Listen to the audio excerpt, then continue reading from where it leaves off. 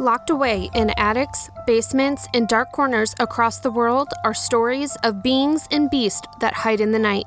These are those stories. This is the Sleepless in Suburbia podcast. I'm Brooke, case manager for our team, and this is the audio recap for a haunt that hits really close to home, Case 121, Prue's Waving Night Giggler. Before we dive into the case, we've got some exciting news, like really exciting. Our merch store is open. If you want to check it out, head over to sleeplessinsuburbia.com, then click merch to see if any of our spooky creations catch your eye. And in case you missed it in last week's episode, we have our first batch of stickers. You can have some stickers totally free. All you have to do is rate and review us on Apple Podcast or wherever you listen to podcasts. Then email us a screenshot of the rate and review, along with your mailing address, to hello@sleeplessinsuburbia.com, and we'll drop some stickers in the mail to you. All right, that's enough of the society updates. Let's crack into Case 121, Prue's Waving Night Giggler. Crap, seriously? Lo said, taking a bite of her black bean and sweet potato taco. Yup, 3 scratches in the center of his back and matching scratches on the left side of his neck, Prue said, finishing her nearly full margarita in a single drink. Whatever it is has shifted some of its attention to Milo. Claire walked onto the deck with a freshly made pitcher of strawberry margaritas.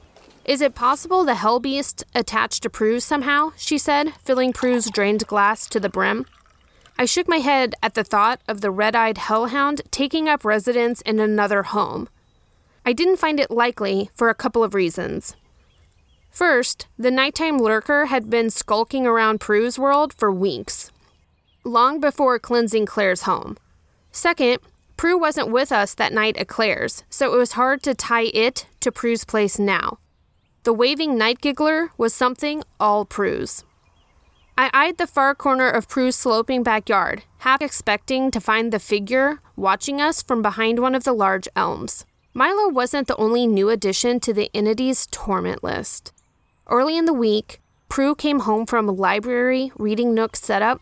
She's doing this really cool thing where she takes large storage totes and turns them into reading boats for the kids, to find tiny droplets of blood dotting the hardwood floor.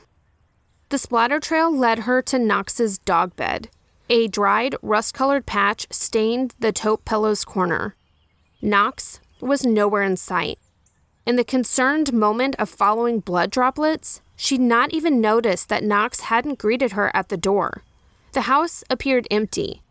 Prue called David at work, but he hadn't been home since leaving for work in the morning. Milo's text let her know that Knox had been happy and healthy when Milo left to meet friends for frisbee golf. Whatever had happened had taken place in about a 2-hour window. She called his name. Nothing. Shaking the box of dog biscuits, and still nothing. She even jangled the leash, calling out, asking if he wanted to go for a walk. Again, nothing. Convinced that Knox had pulled a Houdini and escaped from the house when Milo left, Prue headed to her bedroom to change clothes. Tying her shoes, leaning against the edge of the bed, she heard something. A sigh or maybe a whimper. Dropping to her hands and knees on the large area rug, she peered under the bed. Knox looked back at her from the bed's center. How to even get under there, she thought. The space between the bed frame and the floor was far too narrow for him to wiggle underneath easily. It took 2 neighbors' help to lift the bed so Prue could scoot underneath and carry him out. Upon inspection, she found 3 deep scratches on the pink underside of Knox's ear. So it's no longer just lurking, it's getting aggressive, Ford said. Prue nodded, wrapping her arms around herself. Do you think it's a... you know what? We'd all become very superstitious about referring to the creatures from Case 115 by name. I don't think so. Lark's voice from FaceTime at the center of the table broke the silence. I've never read an account of one of those leaving lacerations. It's all been internal, often lethal results from those things' contact. Think aneurysms, not scrapes. Then what the hell is it? I said. That was the million-dollar question. Besides physical aggression, this entity could use the scratches as a way of marking its territory. So what could it be? Lark dug through online archives, giving us the following starting point. Here are some thoughts. The creature could be a boggart. Boggarts are malevolent house ogres that, according to some legends, can shapeshift and attach to a specific place or family. This humanoid, though possibly shapeshifting entity, may also be called the boogeyman. These creatures' most terrifying accounts have them taking a sinister form with cloven hooves, a skeletal tail, and sharp horns. It's a really rough list when the boogeyman is the best case scenario. Everything else involves the depths of hell. Lemures are restless spirits of the malignant dead. They are considered to be excessively disturbing and terrifying. Great. These vengeful spirits are thought to wander waywardly until finding a suitable outlet for its afterlife fires of hell rage. Demons. You can recognize these little buggers by a calling card they leave behind, scratches of 3, or any mocking of the Trinity. If these things happen, always assume it could be a run-of-the-mill demon experience. And the last possibility Lark came up with was the tenebrae, the Latin word for darkness. These ambivalent entities walk a fine line between walking nightmares and curious observers. Once they fixate on a person or persons, their attention can fluctuate from taunting to vicious. Or it was possible we weren't even in the right evil ballpark. Property details. Prue's sage-colored home sits at the end of a cul-de-sac. It has 4 bedrooms, 3 baths, a man cave in the finished basement, and a second living room space otherwise known as Prue's she shed, or as she calls it, her office. It was built in 1985 on a location free of any known cult activity or burial grounds. Team update. Well, this week, we are all hands on haunted deck figuring out what paranormal bully was hanging out with Prue. On-site interview recap. With Milo off school on Wednesday, thank you COVID, we arrived at Prue's on a drizzly Tuesday evening. Milo and David were off on a guys' night of camping and fishing. Apparently fish like rainy days or something. I don't know. Walking in, I noticed 2 things immediately. First, we weren't greeted at the door by a butt-wiggling, love-giving, slobbering Knox. Peering into the sunken living room, his bed was empty. The vivacious, happy-go-lucky baby was nowhere to be seen. Second, I've seen Prue many ways. Determined, consumed with sadness, empathetic, patient, hungover, and on very rare occasion, furious. But walking into her kitchen, I found a very different Prue. Dark circles creased the skin beneath her eyes, her lips pressed together, forming a tense line, and her body folded in on itself, shoulders rounded, head down, and arms wrapped tightly around her stomach. Anxious. We were observing anxious Prue, and I wasn't exactly sure of the best way to soothe those edges. "You all right, sis?" I asked, setting a research pack on the granite island. No response. Ford pulled a tortilla chip from a bag on the kitchen table. "Up for a chick flick night after we boot this creep?" Prue's eyes, dark and fogged over, peered into space that we couldn't see. Claire wrapped an arm around Prue's rounded shoulder. "Where are you?" she almost whispered. From above us, something banged so loud it felt like the walls shook. Prue's entire body tightened, shifting away from Claire, who pulled Prue closer. "I'm fine," she snapped, also very un-Prue-like. "Yeah? Well, you might want to tell your face, body, and tone that then," I said, pulling a bracelet from my shoulder bag. "Put this on." The quartz gems lining the bracelet are believed to be cleansing stones with many benefits, including shielding from psychic attacks of negative energy. Would it help? We had no clue. But at this point, we'd have done just about anything to bring the real Prue back front and center. "Walk us through where everything is happening," I said, sliding the quartz bracelet onto her wrist. She stared at it, expression empty, voice flat. "Come on, then." For the longest time, their creature, or being, didn't seem able to come inside. It lurked outside, hiding in the shadows and tormenting Prue with laughter at her second-floor bedroom window. Over several weeks, its energy strengthened, creeping unseen into the house. Prue's first experience with it inside took place in the laundry room. Standing from pulling clothes from the dryer, she watched a shadow slink down the hallway. Prue dropped the laundry basket and rushed for the door, looking up and down an empty hall. She shook it off, chalking it up to a trick of the light. As she picked up the laundry basket, she heard a familiar giggle from behind her. The next day, she listened to the same giggling while alone in the house, taking a shower after a run. Last week, on the second floor, screams from Milo's room jerked Prue and David from sleep.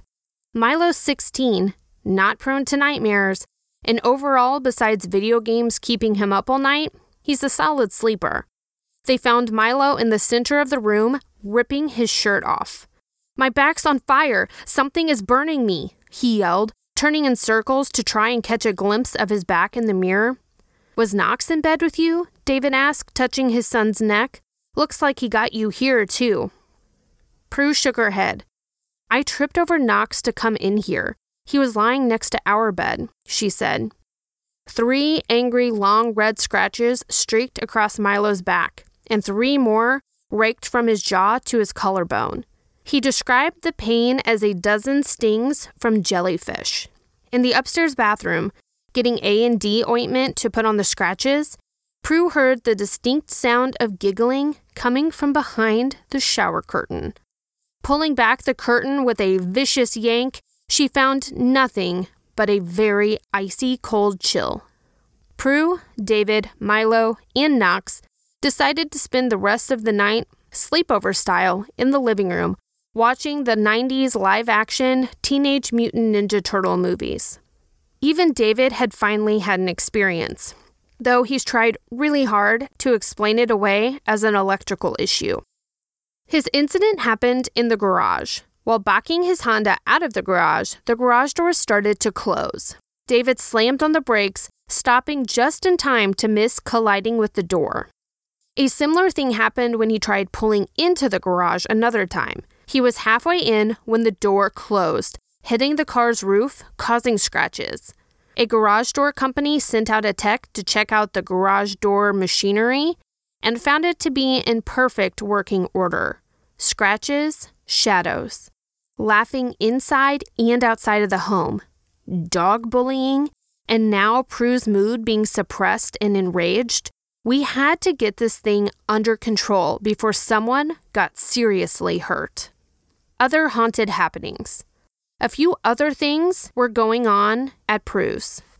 The family had come home to every light in the house being on. A handful of times, all of the stove burners were turned on. Prue had been woken up several times with a feeling of being watched, only to see a shadow slink out of her room. Prue's 4-year-old niece, Harper, says that the man with the big eyes says mean things to her, and once he pushed her while she was walking down the stairs. While dropping off the DVD box set of Buffy the Vampire Slayer Season 2 for Prue to borrow, Lo noted a rotten smell around Prue's front door. She mentioned it to Prue, but she didn't smell anything. Investigation recap. As day gave way to night, what little light breaking through the thick blanket of clouds faded away. Unease settled at my core. The vibe in the house felt off. Maybe it was Prue. Perhaps it was a taste of whatever was tormenting the house. I swallowed down the anxiety, sitting by Prue on her plush tan sofa. "You ready?" I asked, looking at a vacant version of one of my dearest friends. She shook her head. "I'm not feeling like it today. Maybe we could reschedule?" Whatever was hanging around the house would have to drag my stubborn butt out of this home itself to get me to reschedule. I looked at Claire, who gave a little shrug. Ford avoided my gaze, with her eyes fixated on the darkened backyard. "I will do just about anything for you. You need a kidney? I'll see if I'm a match. You need bail money? I got you. But I am not leaving this house until we get to the bottom of whatever is here, I said, checking the batteries in my digital recorder. Prue curled into the arm of the couch, pulling a teal throw pillow to her chest. Her words trailed off into the heaviness of the living room. We don't quit, Ford said back to us. You've survived worse, and you will survive this. But you're not going to handle business sitting there pretending nothing's happening. Claire nodded, sweeping her hair up into a messy top knot. She's right. Come on, pair up with, it's happening now. Ford interrupted in a tone so calm, it scared me. Sandwiched between Ford and Claire at the large bay window overlooking the backyard, I squinted into the darkness. The deck was empty, except for the patio furniture, a couple of dog toys, and a large bowl for Knox's water. I scanned back and forth, left to right, across the backyard. There was a flower bed of yellow irises and creeping jenny, but nothing of note. Nothing waved at me from behind a stack of firewood against the fence. A head didn't pop up from along the deck's edge. Everything appeared like it had countless nights before as we chatted around a fire, full wine glasses in hand. The only thing in sight was blackness and normalcy. Claire gasped, grabbing my elbow. What? I squinted harder into the yard. I couldn't see anything. There was grass. Nestled in yellow rose bushes was a hammock chair Prue used to journal each morning. Maybe another dog toy in the middle of the yard. The neighbor's cat slinked along the fence line. Her eyes occasionally glinted when they caught some light. Had the cat's eyes spooked Claire? Next to me, Claire shook gently, taking a step back away from the window. What was she seeing? Ford's unblinking gaze remained fixated out the window towards the left. I shifted forward, leaning onto the window seat's buttercreamed cushion, hoping for a better vantage point. As the yard sloped upwards, dotted with large trees, something shifted in the shadow. The darkness intensified, taking a humanoid shape, backlit by the glow from a neighbor's light. Features were indistinguishable in the moonless night, but we didn't need to see it more clearly to know it was watching us. That's him. Prue's voice came from behind me, so close, I could feel her breath on my neck. Let's do this. Claire's voice, steady, surprised me. I want to get home to watch the episode of Big Brother I have DVR'd. And there it was. We all had our own ways of compartmentalizing. Prue and I would stay on the main level, while Claire and Ford took the second floor. We would then reconvene to investigate the backyard. Though it was a single-family residence, we opted for 2 research packs. That way, we were never too far from medical supplies and any other equipment we may need. Each research pack included 2 digital voice recorders, digital camera, complete first aid kit, holy water compliments of the First Baptist Church, 1 flashlight, trail mix made by Lowe's daughter Maggie, and 2 St. Michael necklaces. On the second floor, Claire and Ford started in Milo's room, running a digital recorder from their seated position in the middle of the floor. Quickly, a noise caught their attention. Through the darkness, they heard something rattling. As they scooted towards the closet, the rattling got louder, and they could hear heavy breathing. As Ford turned the door handle, the door burst open, and a figure knocked into Claire, forcing her to the floor. She screamed.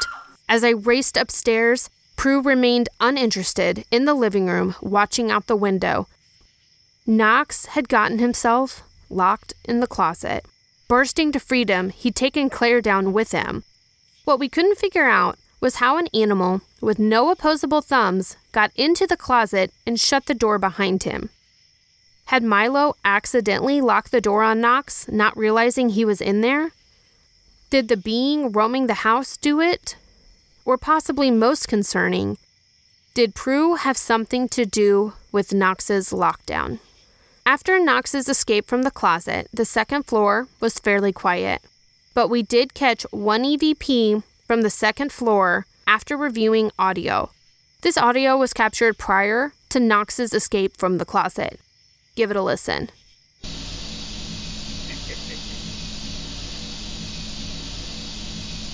Giggling. So is that who locked Knox in the closet? Back on the main level, Prue stood motionless at the window. As much as I wanted her to tackle this thing with us, its pull over her made it impossible. As Ford and Claire made it to the main level, an awful scratching, screeching sound pierced through the quiet darkness. I looked at Claire and Ford, hands clasped to their ears, and to Prue, hands at her side. "He's angry," Prue said over the screeching sound. Banging erupted at the back door, and then the front. Heavy pounding so powerful, I worried the doors would bust open. It's hard to guess how long the screeching and pounding lasted, maybe a minute, but when it stopped, the silence was even more deafening. Together we moved out the back door, squinting into the darkness. "You have something to say? Well, I'm listening," I shouted. The door behind us slammed shut, and a turquoise flower pot crashed to the deck. I think angry was an understatement. "Ouch!" Ford hissed, grabbing the back of her head as we watched a clump of her hair fall to the deck. Claire rubbed at her arms. You guys?" She clicked on her flashlight. "Does this look like chicken pox or something?" Claire's arm was covered in tiny red bumps. They could have been blisters, but they looked painful. Looking up from Claire's arm, Prue was walking down the deck steps into the backyard. Into the darkness we couldn't see into, and likely straight towards the sinister entity. "We gotta move," I whispered, sprinting across the deck, grabbing Prue around the waist and throwing her over my shoulder. Fishing the keys from my pocket, I flopped Prue in the back seat with Claire. Ford hopped shotgun, and I gunned it towards St. Anthony's. Wrap up. St. Anthony's was about a 45-minute drive from Prue's. It was the closest cathedral where I knew a priest would be open to meeting with us about the waving night giggler situation. About 15 minutes into our drive, Prue asked where we were going and wondered why we weren't investigating her house. We soon realized that Prue was missing a huge chunk of time. The last thing she could remember was coming home from the library at about 3 p.m. She'd sat down on the sofa to watch Lucifer on Netflix, then nothing, until checking back in as I sped down the highway. Away from the property, Prue was back. "Lark's got something for us," Ford said, holding up her phone. "I'm going to put her on speaker." Ford had been sending Lark updates throughout the evening, and thankfully, her research game was strong on the interwebs while we had our hands full.